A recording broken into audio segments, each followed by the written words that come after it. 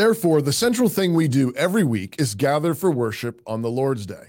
We gather here in order to struggle against the principalities and powers in heavenly places.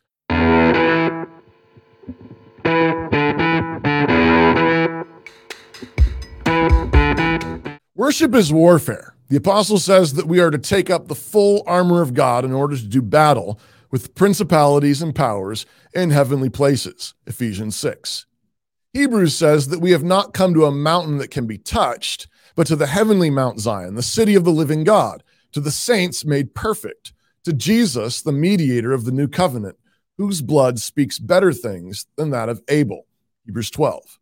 And from this mountain, God shakes heaven and earth. He shakes all things so that what cannot be shaken will remain.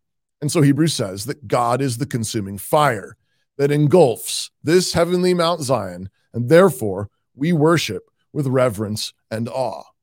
In the book of Revelation, John is granted a vision of the heavenly places by the Holy Spirit on the Lord's Day. And what he sees is worship in the heavenly places. He sees the elders falling down in worship. He sees the four living creatures crying, "Holy, holy, holy." He sees an eschatological vision of the purified church, a myriad of peoples from every tongue and tribe worshiping the Lamb who was slain. And as this worship takes place, we see judgments falling on the earth. The horses of God's judgment riding forth, the cups of God's wrath poured out, and the new Jerusalem coming down out of heaven as a bride adorned for her wedding feast. Therefore, the central thing we do every week is gather for worship on the Lord's Day.